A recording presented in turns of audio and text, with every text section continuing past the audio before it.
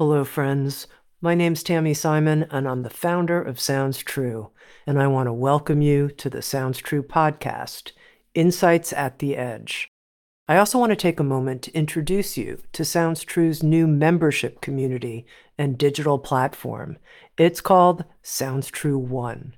Sounds True One features original, premium, transformational docuseries, community events, classes to start your day and relax in the evening, special weekly live shows, including a video version of Insights at the Edge with an after-show community question and answer session with featured guests.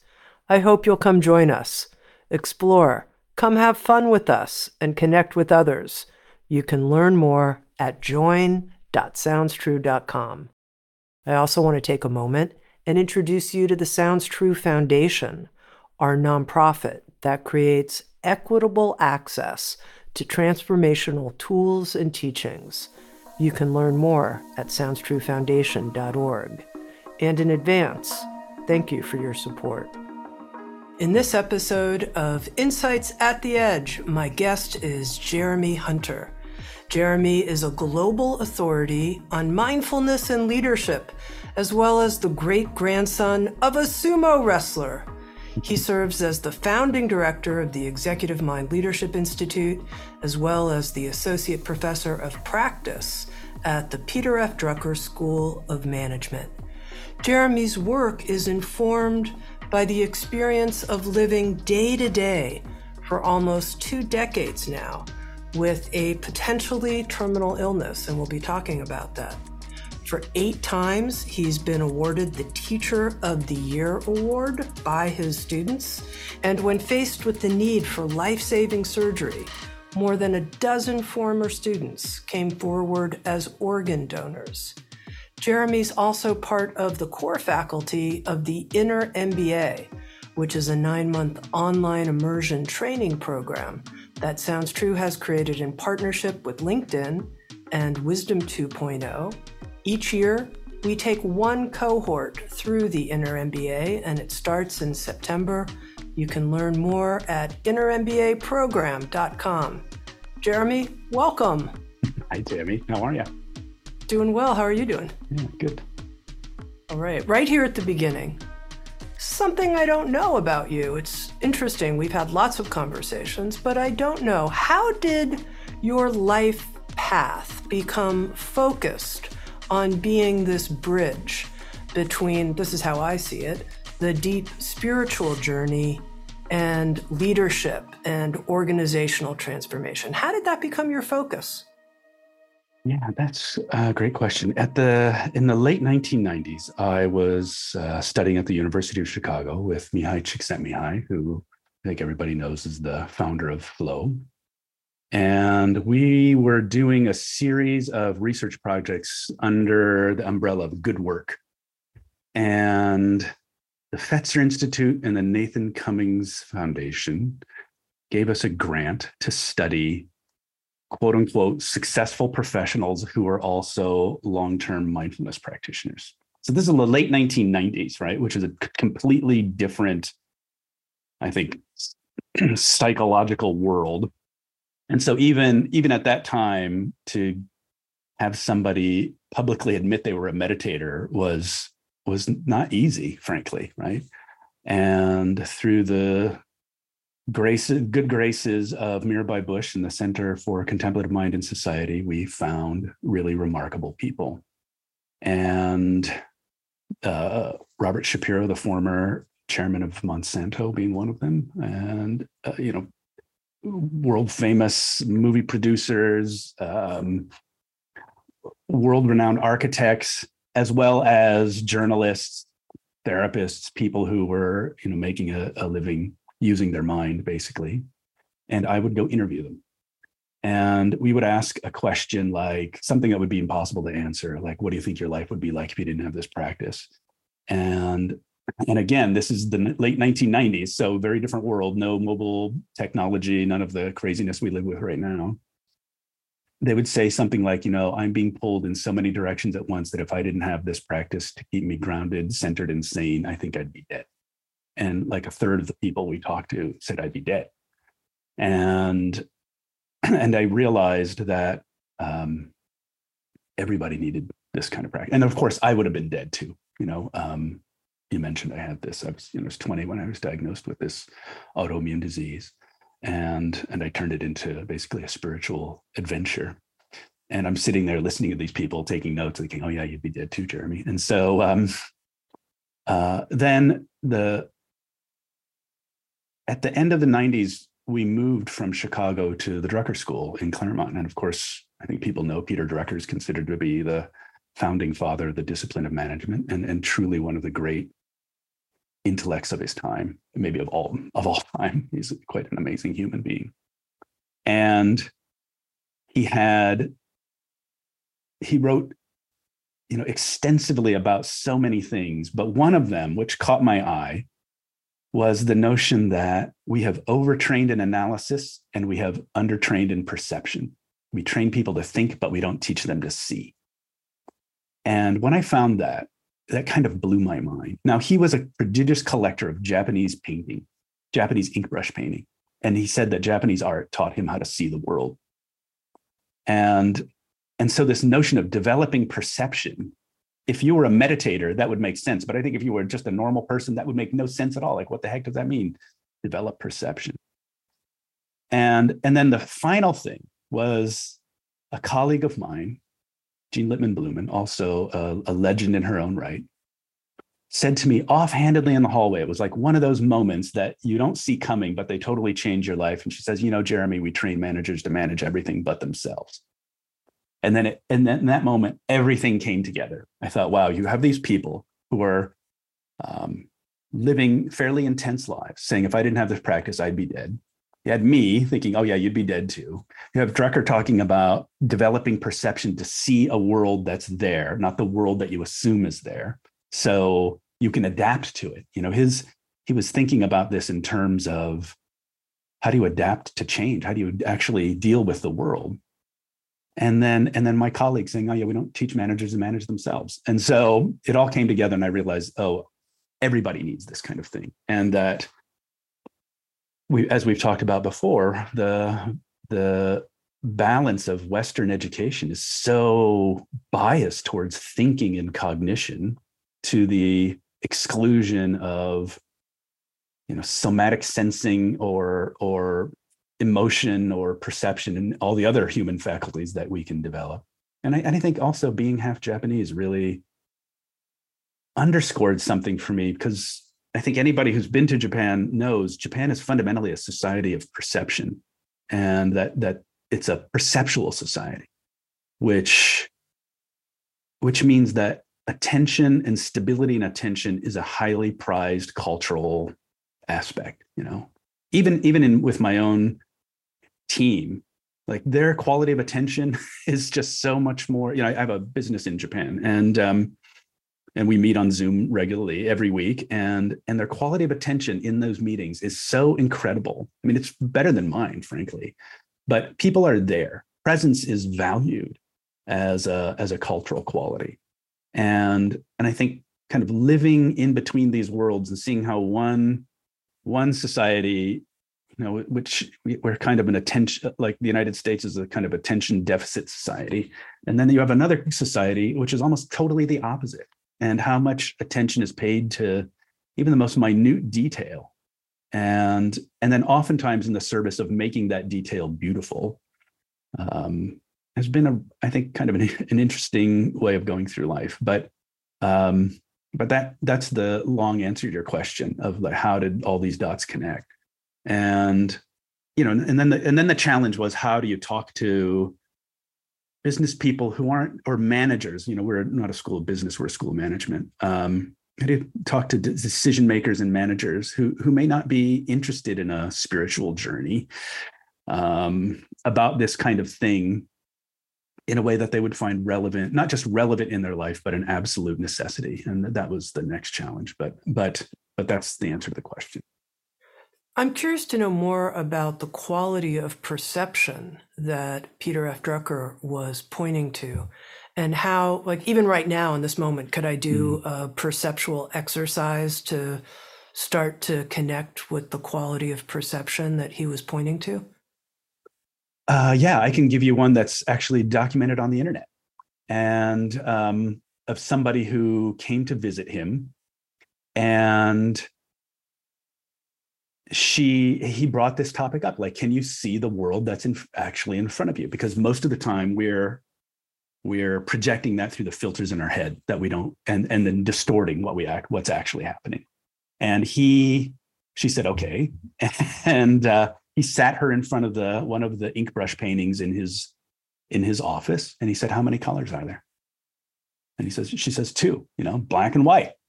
And he says, really? And she looks at it and she looks at it and she looks at it and she goes, oh, I realized, there were 1,000 shades of gray. And that he said, living with these paintings day in and day out and having a relationship with them is really what honed his quality of perception. And then make the bridge to me to organizational life, to being effective as a business human once we cultivate this type of subtle perception of what's real, what's actually in front of us. Yeah, wonderful. So that's easy. So you have a meeting with your most difficult client. What are the assumptions, emotional reactions, expectations, judgments you walk in with even before that meeting has started? And how do all of those filters distort your capacity to be present and clear in that engagement? And oftentimes it's so automatic and so invisible and so fast, we don't see any of those things, and you're already headlong into a reaction, and it's distorting the outcome.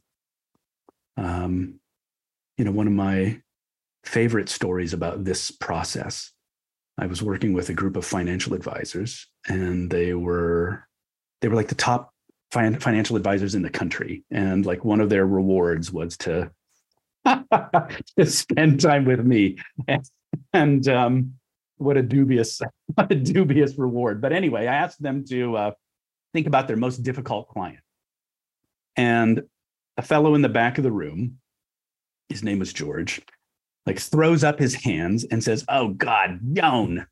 And Joan was his most difficult client, and I said, "Okay, what's the story in your head about Joan?" And he says, "Oh, that's easy. Joan wakes up to ruin my day." And every time they had a phone conversation, it would end with frustration on both sides. And I said, "Okay, so like your homework is to see if you can transform this relationship by letting go of the stuff you're bringing to it." And because he was, quite good at his job, and I think he wanted to be better. We met 3 months later. And he said, I said, "So what happened?" And he said, "Well, I didn't wait for Joan to call me. I got back to the office on Monday and I called her. And the phone is ringing. Someone picks up the phone and I hear a frail old lady's voice say hello." And he said, in that moment, I saw how my assumption that here's a woman who wakes up to ruin my day was completely wrong. And then it occurred to him that her husband was his client. He died. He was the one who managed all the money. She didn't have any kind of financial acumen whatsoever. And so whenever she's calling him from a place of real anxiety about her future. And he said, I took personally this anxiety she's projecting on me. And I realized this is someone's grandma who's just worried about her future. And like, what a jerk am I to have all these reactions around her, and worse than that, allow them to affect the outcome. And like once the moment he heard the frailty in her voice, he said, my heart broke open to her. And I talked to her as if she was my grandmother. And it completely changed their relationship. And so, if we talk about something, more management like productivity, we tend to think of productivity as a linear phenomenon. I'll be more productive if I just work harder. But if you think about the productivity in that relationship, in that conversation, the productivity gain, if we want to talk about it that way, was instantaneous simply because he changed his mind. right? And so they didn't have to work on the relationship. They didn't have to keep talking and hash things out. He simply changed his mind, and the world changed, and their relationship changed. And so we don't think about these things as being impactful on something like productivity, but it's there, it's clear, right? And and I think that is such a huge, gigantic, untapped potential we all have to transform how we work, simply at some level by changing the mind we bring to it. And nobody's ever taught us how to do that. And so what I try to do is help people see how it is they're constructing their experience. How are they constructing their reality? What are the stories they bring to something? What are the unhealed traumas that they're projecting on a situation that distort it and distort the outcome? How do their emotional reactions damage a relationship? And then you always tie that back to the outcome. What's the result? Is that result the one you wanted, or did it go in a place you didn't want it to go? And by making it tangible like that, then you take these topics which can so all too easily be filed away in the woo-woo box to something that is incredibly practical and I think an absolute necessity for this ever more challenging and interesting world we live in. Like, how do you transform your mind, and how do you do it in real time? I don't know. Does that answer your question? It does. And you're also pointing, I think, very interestingly to answering something that you brought up, which is the challenge that you found yourself in at the Peter F. Drucker School of how do I bring these deep inner transformational tools and insights to business people? And what you just said was connecting it to the results that people want. And I wonder if you can say a bit more about that. Yeah, I think that's absolutely a necessity, because executives are action people, right? And that they're driven to achieve things. And I think where oftentimes the quote unquote mindfulness at work phenomena fails is by not connecting it to a result, right? We're going to teach you how to meditate, and then you'll lower your blood pressure, or maybe you see some of your kind of mental constructions and learn how to manage them better. But the rigorous connection to result, I think, is what makes it tangible for people who aren't kind of naturally predisposed to doing this kind of thing. And frankly, to me, it's more interesting. So a lot of the practices I work with are embedded in daily life. So, I don't start with meditation, and for the reason that for most people, they don't like it. It's usually unpleasant in the beginning, and there's a huge barrier to entry. But if you can start with their daily life, even just start with their children for that matter, and show that, okay, by doing these things, you can change the outcome in these situations, then that builds huge motivation to keep doing more of this. And I think that's one thing. I think the other thing is that I had to learn how to be generous to people whose lives were really different than my own, and to be totally open-hearted to the variety of human experience that was in the classroom. And I mean, I don't know, maybe just a more direct and honest way to say it is that I had to learn how to love unconditionally, quite frankly. And by I think approaching the work from that way of being able to accept whatever the student was bringing, I think helped a lot. Jeremy, you have a podcast called Untaught Essentials. And for our conversation, I want to dig in a bit to untaught essentials for business humans. And one of them you already pointed to, which is somatic intelligence. This is not something that's in most MBA training programs. It is a focus of the inner MBA.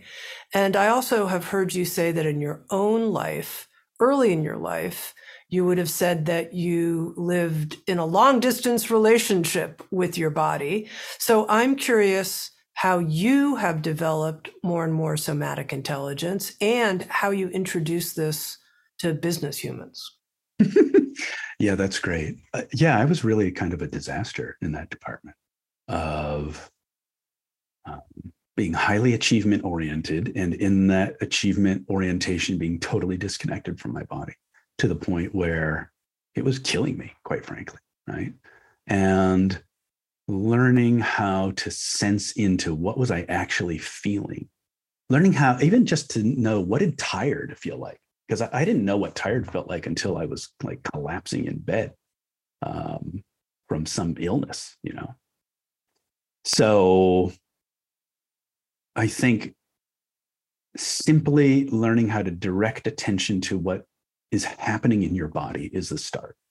And I studied all kinds of things like focusing, which was developed by Eugene Gendlin at the University of Chicago. It's not the best name, quite frankly, but you know, it's having a dialogue with the felt sense of your body, which he found, you know, was what actually made therapy effective.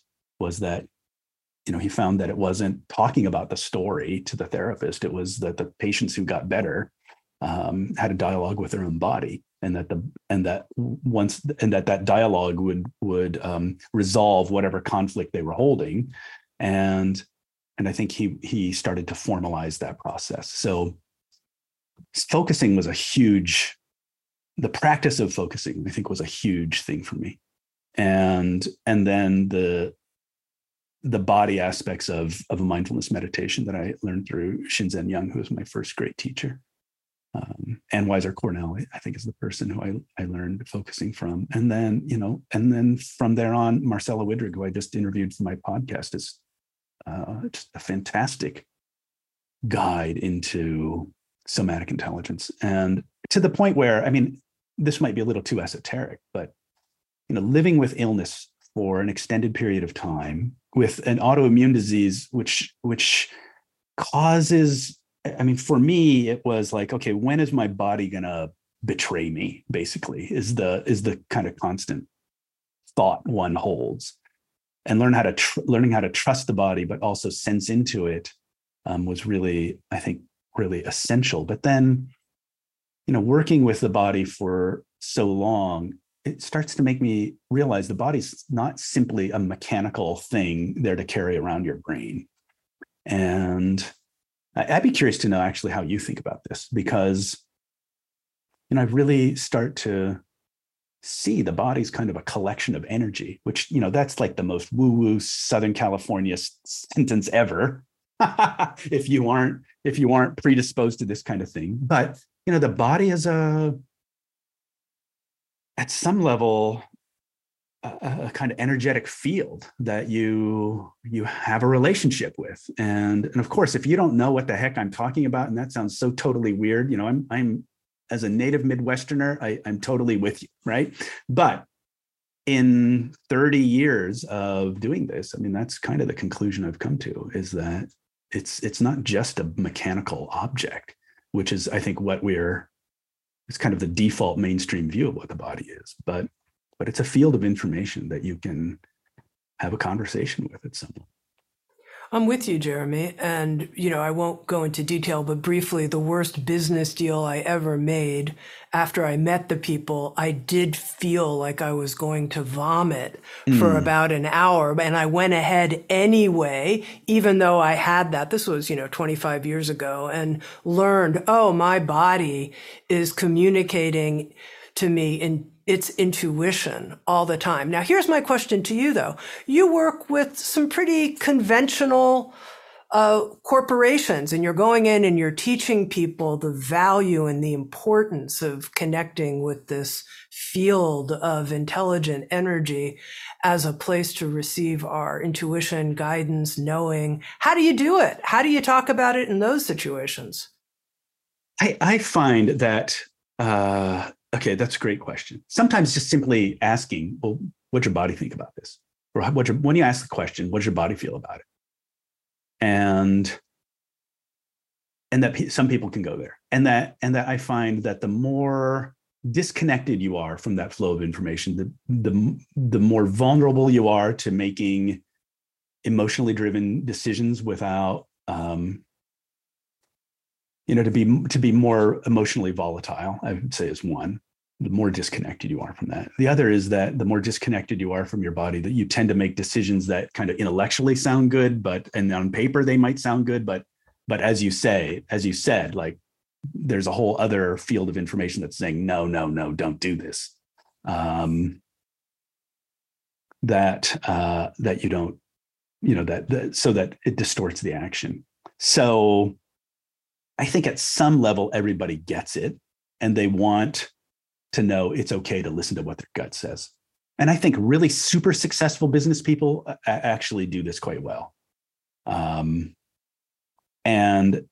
to know that at some level, your body is a more honest arbiter of reality, I think, than your brain, given that you've healed your trauma, then that can be a distorting factor.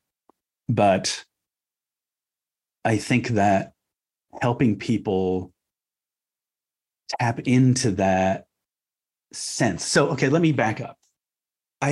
One of the things that I have found over and over and over again is that the groundedness of the leader becomes the groundedness of the group, and vice versa.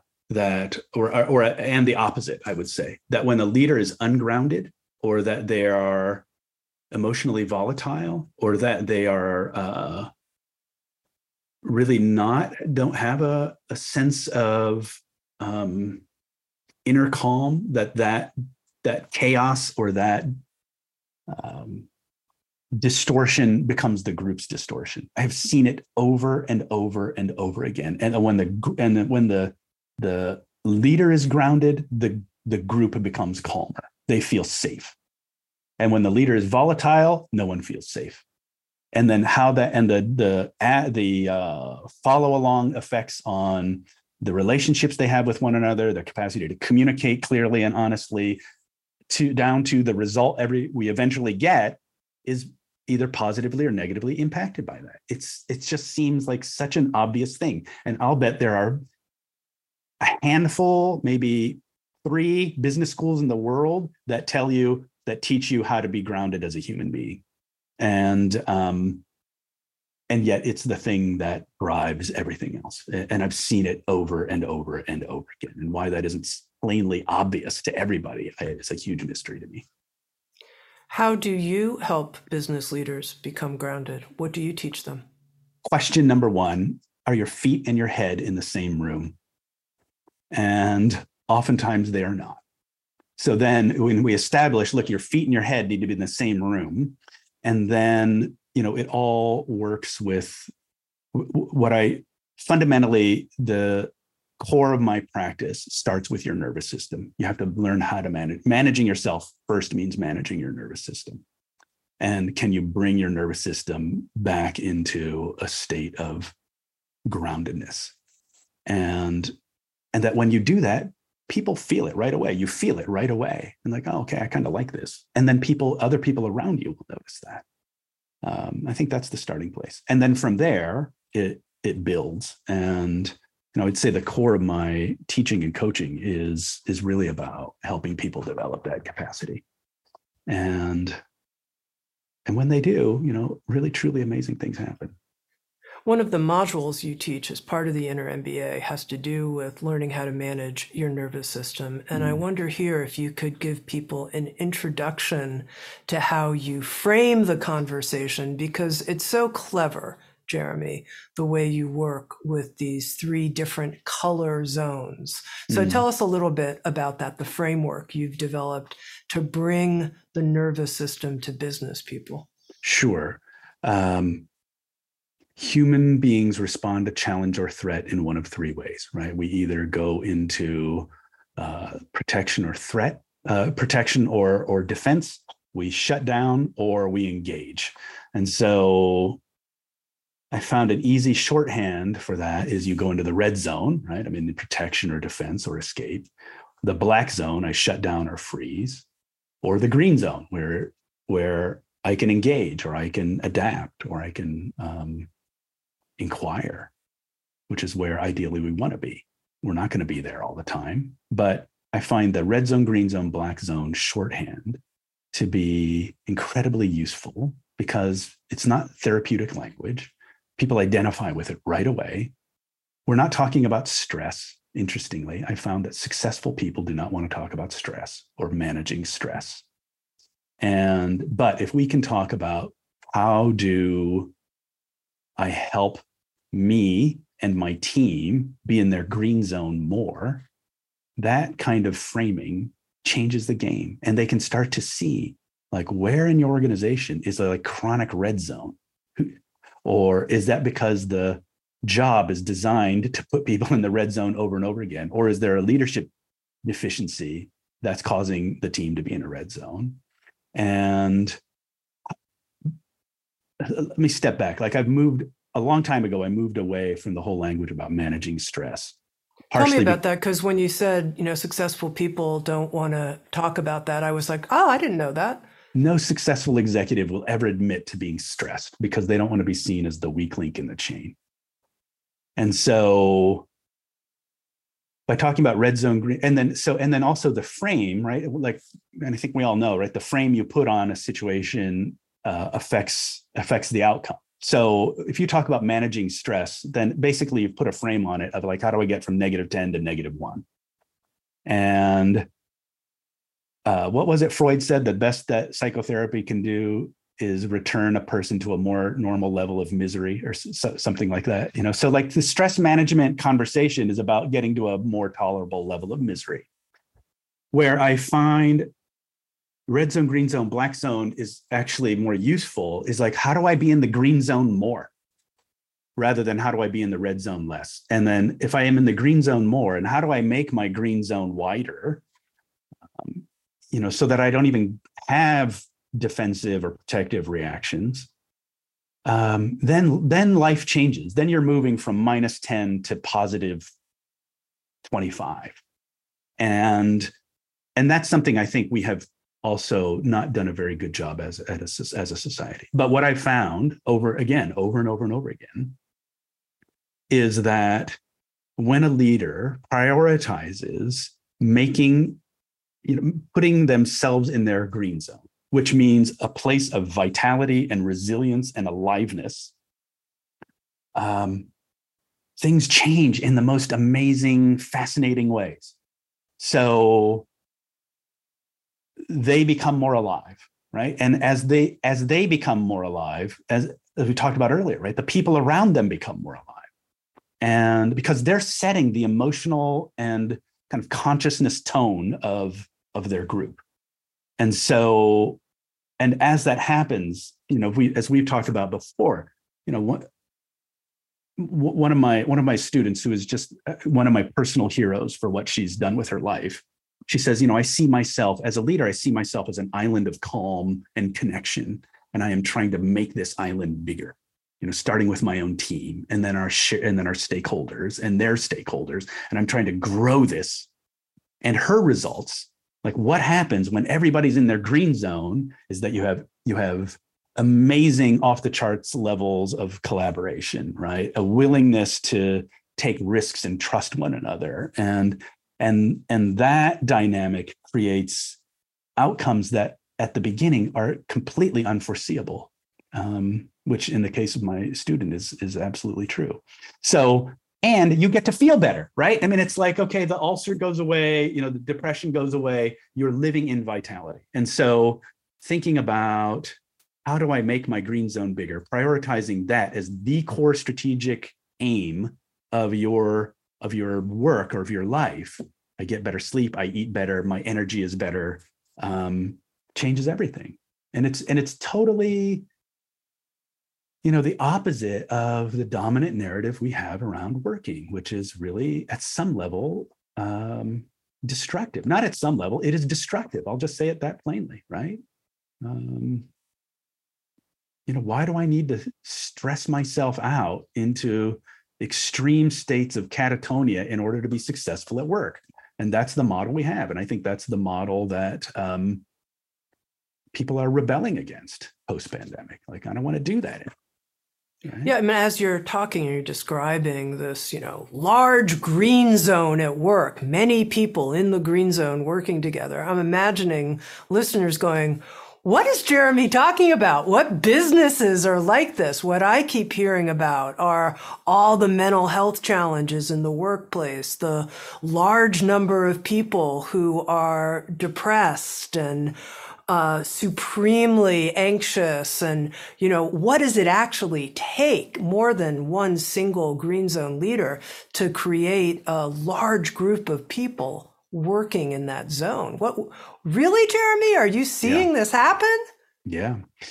Uh, so to just make it more concrete, my student is named Heather Dyer. She's the head of a water district in Southern California. So it's a government agency. So they aren't, I don't know, but they're generally tended to be known as nimble organizations. She, after her own personal transformation, she became CEO of this organization and decided to transform the culture. And she shifted the structure. Basically, she said, I made the culture around personal and professional development and growth, and which meant that I trusted my people, that if you needed to take a day off, you could take a day off, but all we cared about was, did you get the work done? And that we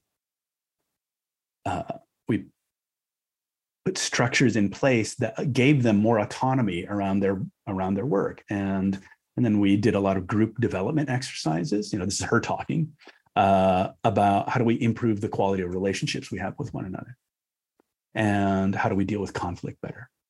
All the things about being human together. And she helped people get degrees and to grow. And that growth, she's also a biologist, so she sees the world through the lens of biology, which I think is a really powerful asset.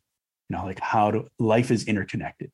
Her own words. I realize, as a biologist, I know that life is interconnected, and yet my leadership didn't reflect that, and now it does, right? And so we think about what are the needs that the people have. How do we help them meet those needs? And that when they know I care about what their needs are, and they feel safe, then the collaborative superpower turns on. And like, what you can look at her LinkedIn feed, like her results are absolutely amazing.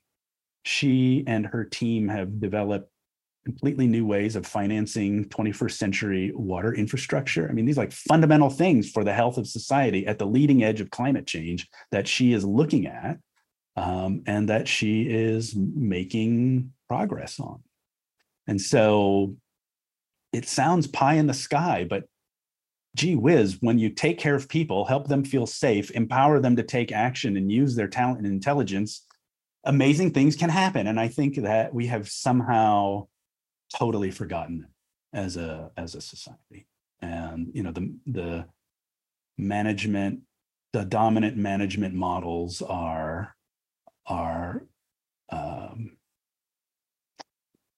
profoundly destructive, right? Like, the whole GE thing of we're going to take away the 10% of the non-performing team members every year, that just creates profound fear and anxiety. And I think history has borne out that that's not a sustainable model.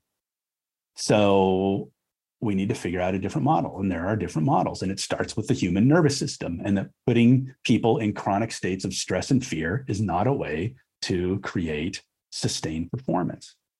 Now, you can point to, like, okay, well, what about this place, and this place, which show up in the news regularly for not being pleasant places to work, and yet their stock market valuations are off the charts?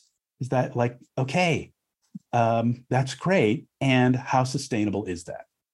How sustainable are people flourishing and thriving in those environments? And my guess is probably not. It doesn't have to be that way. I don't say this very often on Insights at the Edge. In fact, I think I've never said it before, but I'm going to say it right now. You ready? Amen to what you just said. Okay, here's something I really want to talk to you about, Jeremy, which is how we each work with our own fear. And I'm bringing this up because I'll just say it. I've been pretty anxious the majority of my life. And I think that even though I've operated in what people might think often looks like the green zone, underneath there's been this sort of like subtle kind of anxious feeling that, I've always been like, stay at it, Tami, be vigilant, look everywhere. You're a little paranoid. That might be a good thing. You're running an organization. You have a lot of people who you're responsible to. Get back at it. This kind of, sort of base level anxiety kind of running the show.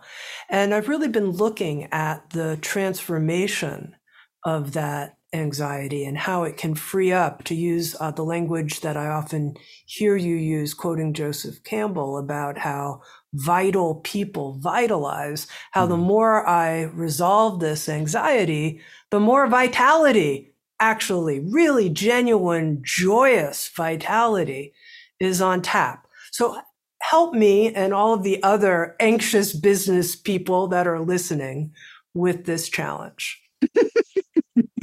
Well, I'm right there with you. I think that for any number of reasons, one of living with autoimmune disease for 2 decades doesn't make it an easy road to walk down, quite frankly. But I think you put your finger on where I think the huge leverage point is, which is the transformation of fear. And for any number of reasons. One is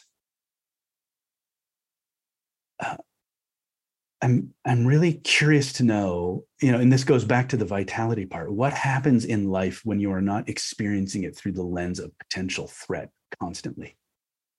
And that when I just speaking from my own life, right? That, and I'll say, I'll be quite frank, there were times where I really have seriously thought, not recently, but there were times, especially early on in that experience, where I thought, why should I bother living? And where's a nice tall bridge I can find, or something like that, or there were times of just profound darkness and hopelessness, and so I don't come at this from any kind of like Pollyannish sort of way, I like grinding misery. I think I have, in some small way at least, known in my own life as well. So the transformation of fear, I think, is the place where the action is, actually. And that we have lived with this same basic neural infrastructure for tens of thousands of years. And what is it? How do we begin to change that? I think is what I've kind of explored in the last 15 years or so of my life. So learning how, well, first of all, not to run from. Step number one is not acknowledge, okay, that you are actually experiencing this. Then step number two is to not see it as an enemy. And that, all of those anxious, fear-oriented thoughts are really there at some level to protect you, and it can go off the rails, right? So when you learn how to have a relationship with fear in a way that isn't trying to banish it from your experience, I think that what I've experienced is that it changes, and it turns into, how do I talk about this without sounding totally nuts? But feel free to say it plain. Like, just so, okay, learn how does this show up in your body, right? And then let's say it's a sensation in your body. Let's just pretend it's a clenching, sure, a clenching in your chest or something like that. Then that clenching in your chest becomes the object to work with. And by approaching that object in a way that doesn't see it as an enemy. In fact, I oftentimes encourage people to like hold that sensation as if it were a puppy dog or a small child you like or something, then and that you hold that with that quality. More often than not, it will begin to break up and shift. And as it breaks up and shifts, something opens up inside. And what opens up is usually more space or more more peace, or even just happiness. I think you become more available to experience joy and happiness in your life. Now, we have also talked about the disease which I made up, right, many years ago, called FDS, Frivolity Deficiency Syndrome. Right, it's a serious disease, and I'll say that I had a pretty bad case of it. The hallmark is that you can find the downside of any situation really well, and I think that as you, with what I call kind of gentle relentlessness, step into these places of fear-based contraction, hold them with a quality of care, and allow them to untie, that over time things shift inside. You don't see the lens, you don't see the world through this Eeyore-ish sort of lens, and that your perception changes. Going back to Drucker, your perception of the world changes, and that you see. I now come to think about it as more. You become more possibility oriented, and or you become, more oriented around. What's the word I want? Opportunity. That's what I want to say. You become more opportunity oriented. You see where the opportunities are as opposed to where the threats are, and that's certainly true for me. Like, I think people, if you would have met me like 25 years ago, probably wouldn't have liked me. I was very negative and cynical and angry, and I don't think I'm that way anymore. You're fun to be around, Jeremy. No, thank you. So are you. We have fun. Oh my God, two people who suffered from FDS, Frivolity Deficiency Syndrome, who are officially in recovery here. Look at us. We're actually having fun. I remember you told me one of your secrets was taking your pleasures seriously. And I think about that a lot when I make a favorite cup of tea or something like that. I think of you, Jeremy, saying that to me. And I think I'm going to take this pleasure very seriously. That came from the designer Charles Eames. And he had this, it was like one of their rules that they definitely took their pleasures seriously. And I think that we don't do that enough. That sounds so frivolous, right? But the systematic, intentional experience of enjoyment is, I think, a really essential quality to cultivate in your life. How do you really enjoy something? For me, it's eating. So unfortunately, my sumo wrestler great-grandfather's body is kind of manifesting in my own. But how do you not, don't push those things away. Those are the things that make life worth living at some level. And that's where the fun is, right? Anyway, we could go on about taking pleasure seriously, but it should be, I think, a calendared event on your schedule. It's like, where is there pleasure in your calendar? Because that's what keeps you vital, actually. I want to make sure we're addressing that person who's listening, who says, okay, I have a lot of fear. It relates to my work life. You've pointed out how important the transformation of fear is, and you've told me to go ahead, get into my sensations, welcome them, stay with them. That's going to release a certain amount of vital energy. Do you have anything more for me? Because I'm still afraid. Yeah.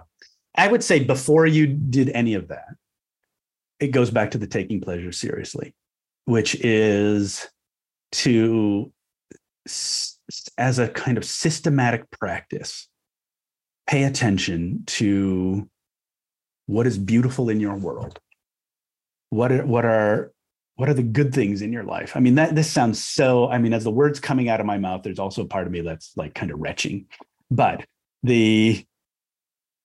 to look at who or what has supported you in your life, and even just write them down, like from your first grade teacher to there was a day where everything fell apart and your buddy came to you on the playground and said, everything's going to be okay. Like, where are those things? Be vigilantly conscious of when you have been helped, when you have been supported, what enlivens you, what do you look out the window and see as beautiful, what art animates you, and to do that regularly. I do it every day. And that's where I think I feel very enormously appreciative for Japanese culture, because beauty is so baked into everyday life at some level that by doing that, you start to shift the mind's automatic tendency towards survival and looking at negativity, right? And it sounds so frivolous. And, and then the Calvinists in us kind of like, pleasure, beauty, all that stuff. Yeah, whatever, dude, right? But I think that by doing that, one of the things I make my students do is, first of all, I make a distinction between gratitude and appreciation. To be honest, I hate gratitude. Partially, why? Partially because in a reciprocity-based society, to think of all the things that you've been grateful for that you've received creates a lot of guilt for people. I found that with my East Asian students. I'd give them this exercise and they'd come back and they'd feel miserable. And they'd say, look, if I looked at all the things I appreciate or that I've received, the good things I've received, I feel like A, I either don't deserve it, or B, now I got to pay somebody back. So in a reciprocity-based society, gratitude can create misery. And I found that it's actually much more helpful to start with appreciation, which sounds like that's just semantic differences, Jeremy. But actually, it's a very different phenomena. Appreciation is about recognizing the value of things, or the value in things, and they may not have anything to do with you. It may not be something you have received, you personally, but I can see the spider web over there, or the way the sun is kind of coming through the trees right now if I look out the window, and I can appreciate that. And so what I ask my students to do is make a list of 10 things they appreciate about their life every day for 21 days, and they can't repeat anything, with the assumption that at around day 5, you're going to get through your kind of automatic list of things you appreciate. And then you have to start to look, and you have to look and see, like, what is valuable, what is beautiful, what are the things that move you. And by building in that habit, you create a counter habit to the mind's natural tendency to see the negative, the broken, the weak, all of that. And if you can do that, that is a good way to start. And then you can take that and use it as a meditation practice. Like, pick something good in your life and then contemplate it, hold it in your mind, and then see what happens in your body. It's almost always pleasurable. And as you hold that state in your body, you can feel your neurochemistry change. You can feel your kind of somatic quality change. And if you do that over and over again, then things can really shift, I think. I've found it also, both in myself and the people I work with. Does that answer your question? Beautifully. And I have just one final thing I want to talk to you about, Sure. Jeremy, which is, I think when we look around, especially in business, people have this sense of accelerated uncertainty, change, accelerated sense of where are businesses going? What's going on? How are we going to be okay? And at the same time, someone like you is coming in and saying, I'm going to help you more and more be in the green zone yourself and with your company. And I wonder if you can make this connection, how you see this time we're in, and, if you will, the opportunity for people to bring their full conscious humanity to work. What is this moment, this opportunity for business people right now? Yeah. That's a deep question. Well, one is, okay, so let's see. There's so many different ways you could approach this, right? One is absolutely people feel, so we're coming off 3 years of this COVID adventure, which keeps continuing, keeps having sequels, right? I think we've all been thrown off at some level. Now enter AI in the last few months. And that adds and then you've got climate change, and then you've got political instability and all of that sort of stuff. So there's a lot to feel anxious about. And so underscore more than ever all the things that we talk about in the inner MBA, that your capacity to manage yourself becomes more important than ever. And even if it is simply the other thing, which I hadn't talked about yet, but learning how to ground yourself, right? Or what I call solidity practice. How do you, in this swirling world where everything seems to be changing, how do you find a place of solidity that you can ground your nervous system in? And I think that's probably one of the easiest practices to take up, is just start to have a relationship with solidity. Okay, what does that mean? Sometimes it means just taking your palms and putting them on the tabletop and feeling the solid quality of the tabletop. And that allows your hyperactive red zone nervous system to come back into the green. And I find that the people I work with find that extremely useful. Just put your hands on the tabletop, feel the tabletop, right? Or feel the feet under your floor, or feel the support from the chair, okay? So that creates a base of stability. Now, from there, where do we go? It's clear we're at kind of one of those moments in history where everything can change, and that's that for many people is threatening. Why all of this nervous system stuff is so important is that it shifts you out of the fear of what's going to happen to me to, as I talked about earlier, look for the opportunities. What's the opportunity here? We're going to have to be able to do this over and over and over and over again, because we need to reinvent an entire civilization. So at one point, there are things that seem like they are crumbling, because they are crumbling, but that doesn't mean it's not a finality. I think that's the other thing I learned from what I call the Great Kidney Adventure. If I can digress just a minute, after I had the surgery, I was more alive than I'd ever been in my entire adult life. And at the 9-month mark, I fell into a huge depression, a huge, not interested in living anymore kind of depression. And it was strange. Like, what's happening to me? I've never been healthier, and I'm now not interested in being alive. And it was interesting to know that as I was leaving the hospital, the doctor pushed into my palm a antidepressant medication, which meant that they knew it was going to happen. It's that regular. So I knew there wasn't anything wrong with me, but then it started me down the path of exploring transitions. And I think this is going to speak to what you're asking about. That what I learned in that process is that when you undergo great changes, oftentimes your nervous system will react in a way to slow everything down. And we experience it as a depression. And what I think the intention is like, by slowing you down and forcing you to basically become somewhat immobilized, is that it forces you to look at, well, what are the thoughts or beliefs or assumptions that I am holding in my life right now that no longer are appropriate? For me, it was the assumption I wouldn't live past 30. And now suddenly I had to think about a future. So, and that what we experience as a depression is a kind of opportunity to start to let go of what is not valid anymore.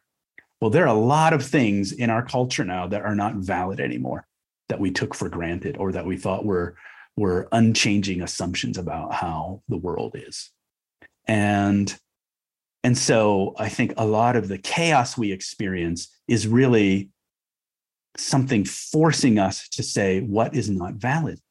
And so I had to go through this process of kind of basically cleaning out the attic, of let go of the beliefs or assumptions or behaviors that no longer fit. And at the same time, explore, okay, who am I going to be? Who do I want to be? What's important to me? And, what is that next essentially incarnation look like? And nobody ever talks to you about that. Maybe Chip Conley is the only other person that talks about this, but that's what happens in life. And if you're used to achievement and making things happen, and then suddenly you are in this depression that you can't explain, you think the game is over. But what's actually happening is the game is changing. And nobody ever tells you that. So I think what I learned how to do was to realize, these transition processes are natural inflection points that almost inevitably happen in life. Nobody ever tells you this. And that they are demanding that you let go of what is not working. Animals shed shells that no longer fit them, right? Humans, this is the human equivalent of that, except because nobody ever tells you that, you think you've lost it. And what it really is you on the precipice of the next stage of your evolution, which I think is the larger, I think this is the larger story of what you and I care about. And what the inner MBA, I think, is really all about, is like, what's the next stage of human evolution? And as part of that, tying this back into the earlier conversation, it means you almost always have to come face to face with something, with your own fear or with your own unhealed trauma. And which, of course, is terrifying and it seems totally overwhelming. But it is that as my friend Marcella says, is the small temporary price of discomfort you pay in order to get to the next stage of your greatness. And that's what people have to know. And I think that's where we are as not just as individuals, but as an entire civilization. As a carbon-based civilization, we need to transform and we need to have a transition. And that's not going to be pretty. And there's no choice but to go forward. And one of the ways we go forward is by navigating that transition. Like you also don't do it alone, right? Like I didn't navigate my transitions alone. I had a lot of help, and from people like Marcella and from my meditation teachers, and going on retreat and taking care of my inner self, to kind of foster that next stage of my life. And I'll tell you, my life now is radically different than my pre kidney transplant life. I mean, not just because of the physical health, but just like who I think I am.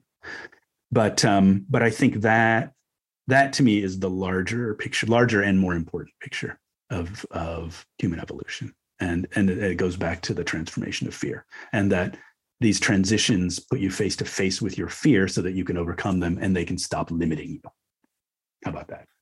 I've been speaking with Jeremy Hunter, a terrific collaborator on the journey of personal awakening and organizations awakening to their possibility, and how we can develop the inner capacities to do this. He's one of the core faculty members of the Inner MBA. He mentioned Chip Conley, who's one of the many CEOs who are participating in the Inner MBA, bringing their insights and stories. It's a learning community. The program runs once each year, begins in the middle of September. We'd love to have you join us. You can learn more at innermbaprogram.com. Jeremy Hunter, I love talking with you. Thank you so very much. Thank you, Tami Simon. Sounds true. Waking up the world. Thanks for being with us. And if you'd like to watch Insights at the Edge on video and participate in the after-show Q&A session with our guests, come join us on Sounds True 1, a new membership community featuring award-winning original shows, live classes, community learning, guided meditations, and more with the leading wisdom teachers of our time. Use promo code PODCAST to get your first month free. You can learn more at join.soundstrue.com. Sounds True, waking up the world.